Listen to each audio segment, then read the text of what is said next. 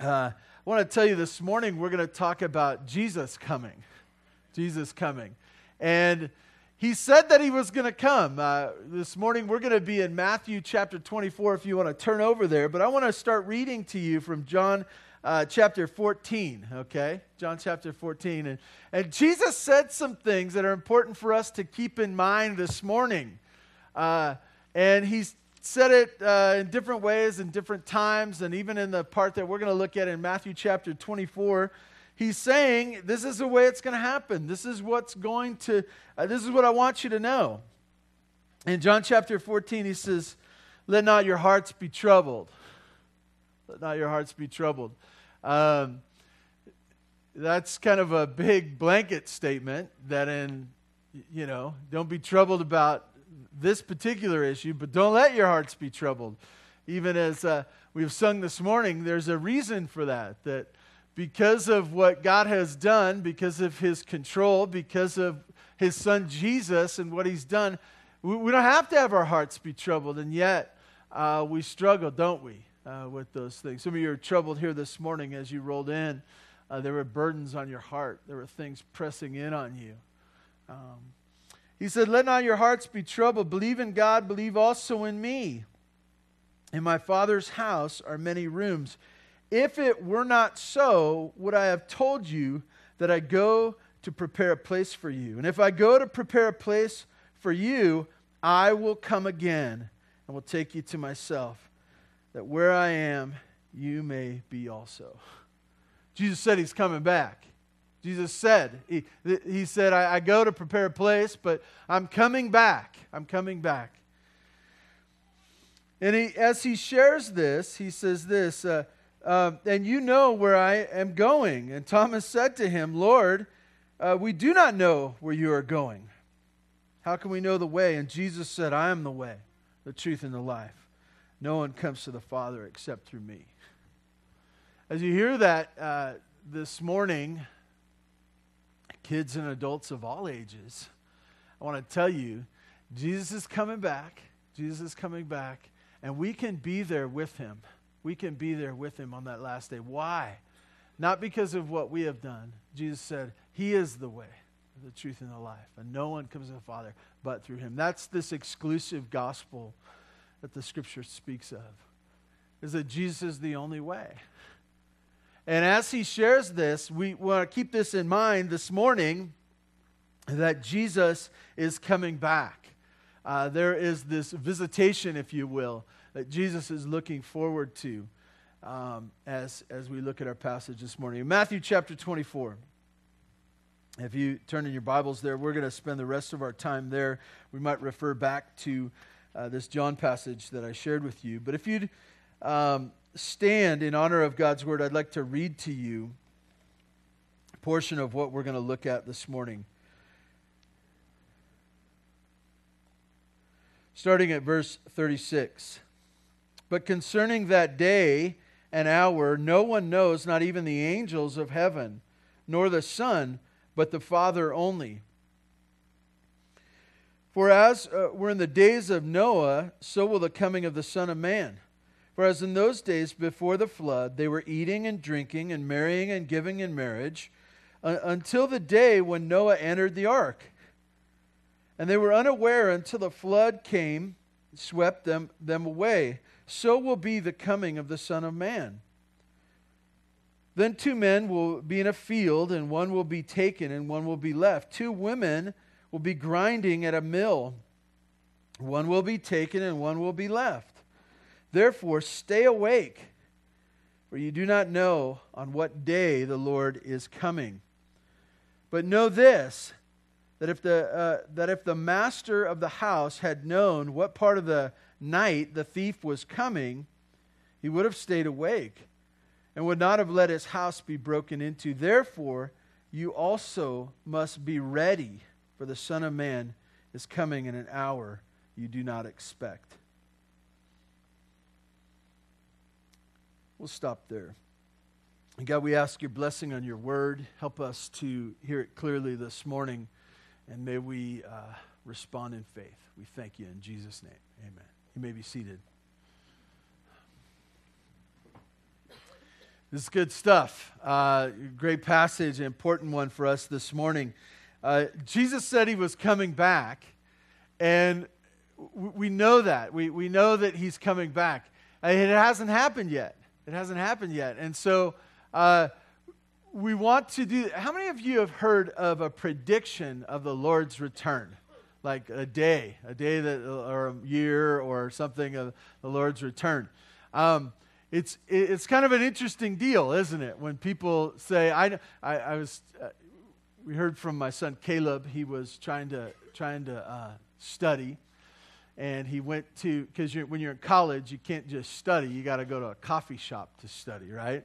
And so he went to a coffee shop to get away, and I don't know if he's a Bible major, so he might have had his Bible out or something that would show him to be somewhat a man of faith. And anyways, this guy wanted to bend his ear that the Lord's going to return in 2020.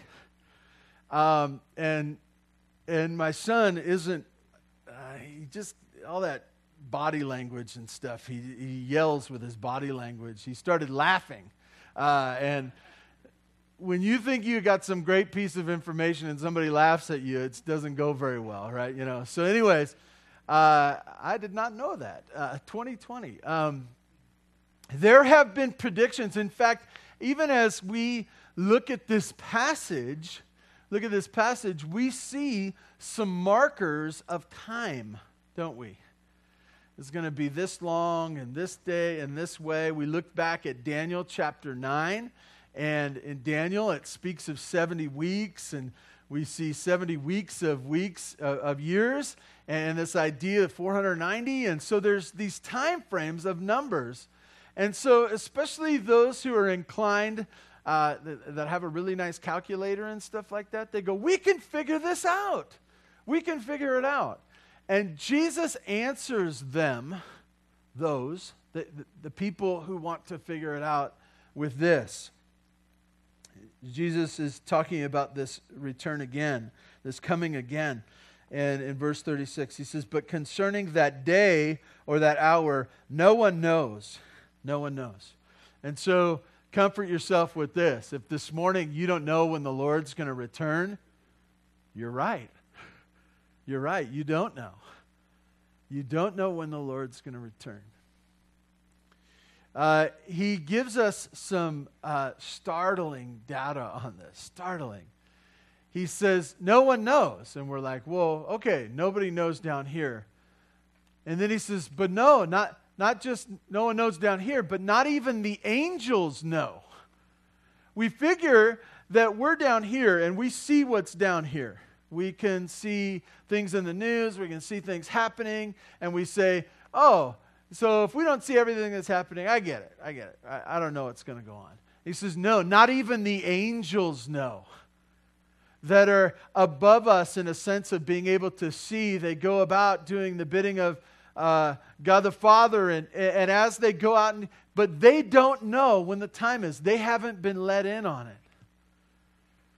And then he says this, that's even a greater, like, startling thing. Jesus is standing before them. He's speaking to them. And it's as if he says, no one knows, not the angels, nor the Son of Man. I don't know. And you go, how does that work out?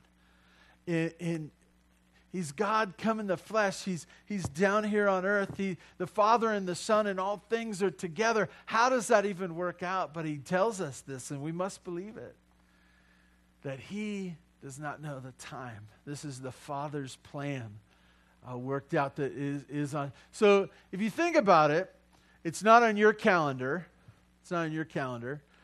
Kids, I hope that you have a calendar at your home, and it's not just a phone, but it should be on the phone too. But like, you should have a calendar so you can see the day when your birthday is. It's super important, so you can flip through those calendars and mark off days. Some of you are more diligent at that.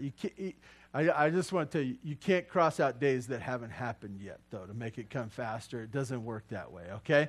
But so it's not on your calendar. It's not on your calendar. It's not on the angel's calendar. But know this, that it wasn't even on Jesus' calendar. But it's as if the Father's plan was exclusive to himself, at least at this time. He says the angels nor the Son. What an amazing truth. And so, if you meet someone at the coffee shop, if you go to a Bible study, if you listen to someone on the radio, if you hear someone at work and they say they know, you don't laugh at them. Don't laugh at them. That's rude. But hold that one in and say, no, you don't. And if you feel inclined to that yourself, that you've figured out some code or something, just say, I've done the math wrong. I don't know what I'm talking about. This visitation is going to come. And then he gives some illustrations of this. In verse 27, he says, for us were the days of Noah. Now, what do you know about Noah? Kids, what do you know about Noah? Noah and the ark. Thank you. Thank you. Noah and the ark. The big, huge boat that fit his whole family on there and a bunch of animals. Not all the animals of all the world, but all the animals, a couple of them of each and a few more of another's, right? He got all those animals. Huge boat. In fact, I just want to tell you, some of you say, well, that seems impossible or whatever. People of faith have figured it out. They've made replicas. They have made a replica now of how big this was, and it's massive. It's in Cincinnati area, if you ever are floating through there. I don't know why they built it in Cincinnati. It doesn't seem real close to an ocean or anything like that. Anyways, but there's a replica of it. There's smaller ones that you can see in pictures. There's a little museum down in San Diego. You can go check it out and see how it all works out. It could work out. This is how God told Noah to build the ark, and so he worked really hard for a long time and built the ark. And guess what? Started to rain. It rained not just a little bit, but for 40 days. And as this happened, him and his family were on the ark with these animals. And you can imagine what the other people were doing. They had to have known that Noah was doing this. When something's happening in your town or city that is going over, word gets out. And this idea of this ark would have been huge. And building, and over years this must have happened. And as you look at this, he must have been the laughing stock of the town until it started to rain. Not just rain, but continue to rain.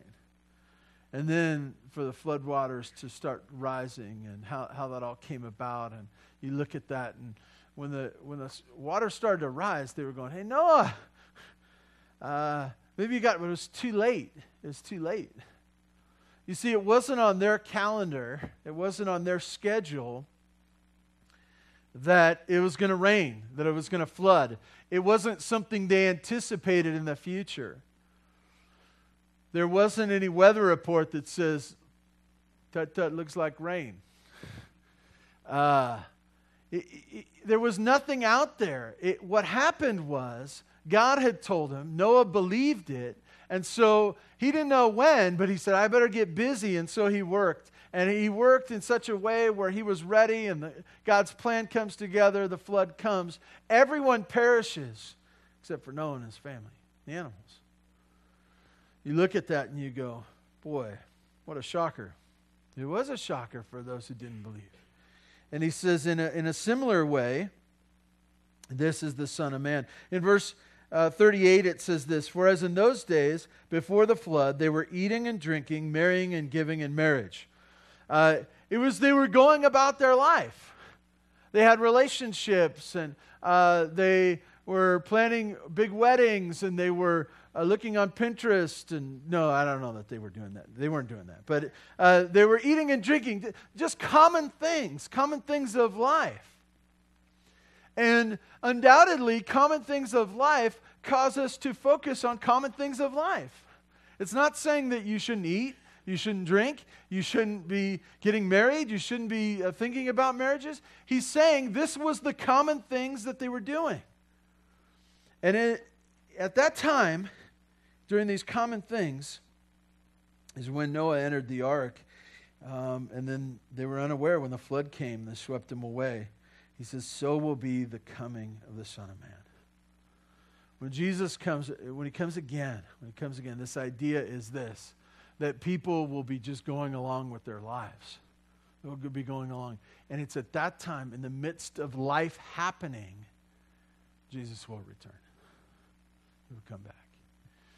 Remember that. It's super important. Most of us don't do much that's important, right? I'm not downplaying our significance. There is plenty of significance to our lives, even doing some of those things. But your lunch, this probably isn't going to have eternal consequences, right? You're probably going to have lunch tomorrow, right? Next day, and you say, I hope so. In the midst of life, Jesus will return. That's Noah. They were just eating and drinking and marrying, and in the midst of that, the flood came, and he says that's like Jesus. He gives us a few more. In verse 40, he says, 2 men will be in a field, one will be taken and one will be left. There will be a separation. And this is, we're going to get into this idea of separation, of one will be his and one will not be his. And he says 2 men, you can picture 2 men in a field. One will be taken and one will be left. It's the idea that they're going about their jobs. They're doing their manual labor jobs. They're working side by side. But because of the return of Christ, there will be a separation based upon the relationship they have with the one coming. There'll be a separation. From there, he moves on to women, 2 men and then 2 women. Verse 41. 2 women will be grinding at the mill, and one will be taken and one will be left. He goes to 2 common women, really 2 common men and then 2 common women, just going about their day, doing their chores of the day. The men were doing their chores. The women were doing their chores. They were doing them side by side. But because of the coming of the Lord, it will be different for one than the other. There will be a separation. He goes from this idea of separation, he starts with the idea of surprise, or going about the common day surprise, and then he talks about this separation, and now he talks about sleeping and waking, and he's going to come back to some of these themes in the passages that we're going to look at in days ahead. But he says sleeping and waking, he says, therefore stay awake, for you do not know on what day the Lord is coming. Stay awake. Now, he's not saying don't go to sleep until the Lord returns. Some of you got a lot on your minds. You say, I already do that. I'm not going to sleep, ever. I'm mulling over the big things of life and how I can fix them. He says, stay awake. He's talking about this spiritual idea of being awake as opposed to sleeping. I think about the kids in here, and some of the teenagers, they've had sleepovers. And sleepovers, they're a work of the enemy. But anyways, you do sleepovers, and it's always awful when you're the kid that goes to sleep first, right? You understand? Because you don't know what's going on when you're asleep. They're messing with you, right? I remember I was in college and I was working at a camp, and I was that guy. I was really tired. I fell asleep, and in the morning I got awoken that I had a phone call at the camp. And so, but in the night I didn't realize they had put sticky candy on my bed. And as I tossed and turned at night, I was smashing the candy, some just to my bed and my sleeping bag, but others to my person. And so I woke up and I was excited to get this phone call, and I had gummy worms stuck to my legs, and I was going, anyways, if you don't go to sleep, you know what's going on. If you don't go to sleep, you'll be aware of what's happening. And he says, this is the idea of spiritual awareness. And as I share this with you, this is what we're doing here. The rest of the world's going on, right? Sunday morning, what's happening Sunday morning? Lots of different things, right? Some are making their bean dip for the game this afternoon, right? Some are doing chores, some are just sleeping in, some are doing, but what we're trying to do here is stay awake. Stay awake. Why? Because there's something going on in the future. We don't know what day that is. And so he calls us for this spiritual alert awakeness. He gives an example of this as well, and he says in verse 43, "But know this, if the master of the house had known in what part of the night the thief was coming, he would have stayed awake and would not have let his house be broken into." So if Robert calls and he says, "Hey, I'm going to come at 2:30 in the morning," you say, "Great, I'll set my alarm clock. Great, I'll be ready for you. I'll have the doors locked. I'll be locked and loaded. I'll be ready for you. I'll be ready for you." But the context of this is we don't know when. And so we just know it's in the future. And as these days tick off, we know the future is closer than when it was when we first believed. And so we look at this spiritual alertness, this spiritual being awake. Jesus tells us that the day is coming. The day is coming. We don't know what time it is, but that we know that it is coming, and so we should make preparations for that. Well, he moves on to a different topic, not different in the sense of another topic, but the idea of, what do we do while we wait? It's interesting. Sometimes when we get excited about an event that is to come, we like to sit down and just think about it. We like to just fill our thoughts. And you say, "Well, what are you thinking about?" "I'm thinking about my birthday. I'm so excited about my birthday and what's going to happen. Oh, I'm excited about Christmas. Christmas is going to be great. Hope we get snow this year." And we think about it, and we sit there and we think. And if you think about something long enough, you forget about what you're doing, right? And there's probably some things that you should be doing in light of the fact that that's coming. And so Jesus moves from there. And I just want to give you just a little bit of this, and we're going to come back to this in 2 weeks. It's the idea of working while we wait. Verse 44, "Therefore, you must also be ready, for the Son of Man is coming at an hour you do not expect." From there, knowing that we do not know when it is, verse 45, he says this, "Who then is the faithful and wise servant whom his master has set over his household to give them food at the proper time?"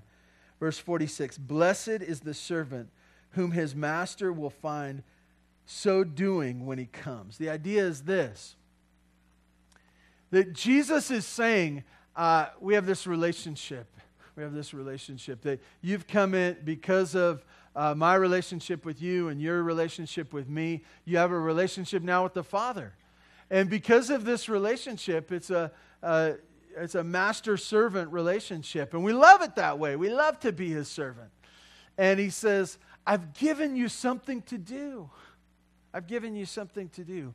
And that's what I want to find you doing when I return." He gives 2 examples in this passage. I'll just touch on the other one as well.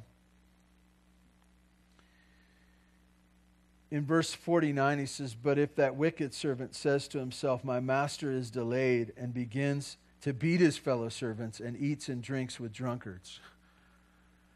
He highlights two different servants.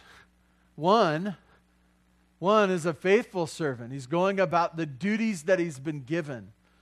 And as the Lord returns, he finds him doing that. But another said, "You know what? It's not going to happen for a long time. I don't think it's going to happen today. I'll go and do whatever I want to do." It's okay. That's a big purse. No problem. No problem. As we look at this, we realize this, that there are 2 different kinds of servants. And what he's connecting is, we don't know when the Lord's going to return. We don't know. Because we don't know, what should we do? Roll the dice?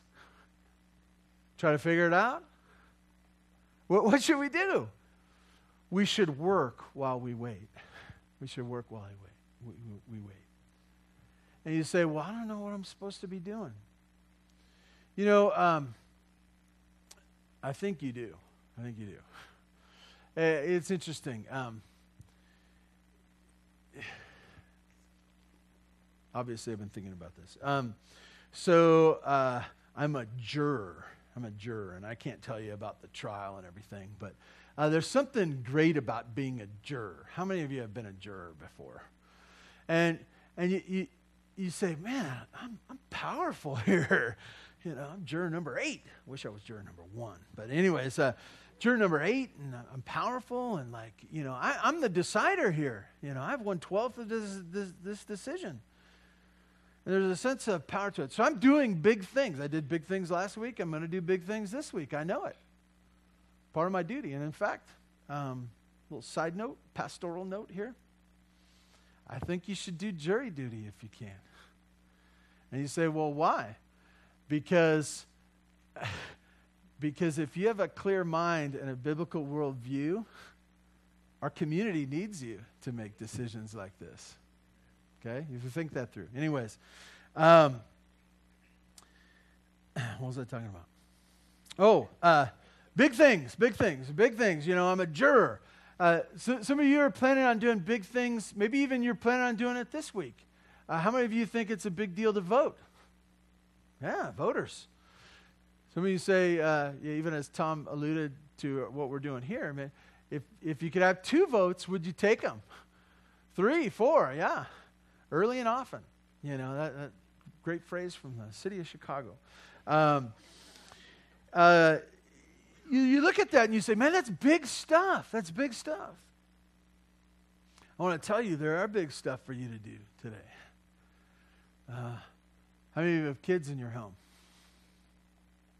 But you got big stuff to do this week. Huge. How many of you have grandkids?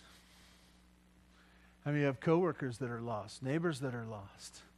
How many of you have maybe adult kids that your heart is breaking for, and your heart is with them, and you have big stuff to do today. And I want to tell you, that big stuff is bigger than the big stuff of voting and serving jury duty, and it's bigger than that. Why? Because it affects the generations to come and prepares them, if God would so work, for the day that is to come. So he wants us engaged. He wants us to work. We have stuff to do around here, and there are many different things. Why does this church need to stay open? So that we can remind ourselves to stay ready, that we would be an influence in this community, that we would be a part of rescuing families that maybe have drifted away and said, hey, I'm stressed out about so many different things. What are they? Well, they're super important. Well, what are they? And you go, well, maybe they're not that important, but I'm still stressed out about them. And to draw them in here, to draw them to the Savior, that they might know. For us who would say, oh, it's not a big deal, the master is delayed, I'll do whatever I want, I'll eat and I'll drink, I'll party it up. I want to tell you that that's not the way to treat the fact that you know that the Lord will return. And this is for us too, kids. I know some of you kids are going, this is big stuff. I'm just trying to get through, 4th grade. 4th grade's a big deal too. That's the time in my life where I understood that I needed a Savior, that I needed to prepare for this day. So, anyways, I have 3 things for you how to be ready. The first one is this: to be His, to be His. And you say, well, what does that mean? We're talking about it in John 14. He says, I'm coming back. I've gone to prepare a place, but I'm coming back. And how do you get there? How do you get to be in relationship with Him? It's trusting in Him. He said He is the way, the truth, and the life. And no one is to come to Jesus. It's to give Him your life, the pieces of it, all that you have. And it's not like you figure it all out and then you give it. No, you just give it to Him and say, I'm yours. I'm yours. my great things that I think that I have done, as well as my sins, the mess that I'm in right now, I am yours. Jesus, please save me from these sins that I've committed and the failures of the future. Jesus, I need you to be his. This is how we prepare for this day. I want to tell you, even as I've talked about being excited, for some, you look at these end-time events and you go, I'm terrified of them. Don't be terrified if you are his, but if you're not his, there's reason to be terrified. But if you're his, there's not reason to be terrified. It's reason to be excited. I jumped ahead. Anyways, second, how to be ready. Work. Invest in the things that God has placed before you, your children, your marriage, to serve in this church, to be a part of his work, to share the good news with those he's put around you, to realize that not everyone's ready to work. There's still work to be done. And then thirdly, be excited. Be excited. To be excited to wake up in the morning and go, one day closer, one day closer. To be excited to say, wouldn't it be great? Most of us, we wait until we're in the midst of this huge test, and then you say, wouldn't it be great if we were out of here right now? You know, it's like a Southwest commercial or something like that. No, to be excited every day, to realize your greatest excitement down here will not compare to that which when he returns, to take you to himself. Please pray with me. Kids, if you have questions about this, and parents, if you have questions about this, talk with one another, and we would love to help you here. Make sure that you're ready for the Lord's return. God, thank you for the amazing plan that you have for us. And God, we struggle with getting our head around how all these things that have gone on for so long will cease to exist and will change, and not according to man's clock, but to yours and yours alone. And God, we ask that you would draw people to yourself, that your church would continue to grow, not just so that we could have greater numbers, but that more would be prepared for the day when your son Jesus comes. We thank you in his name. Amen. Thank you so much for being here today. Dangers next week. We'll see you next week.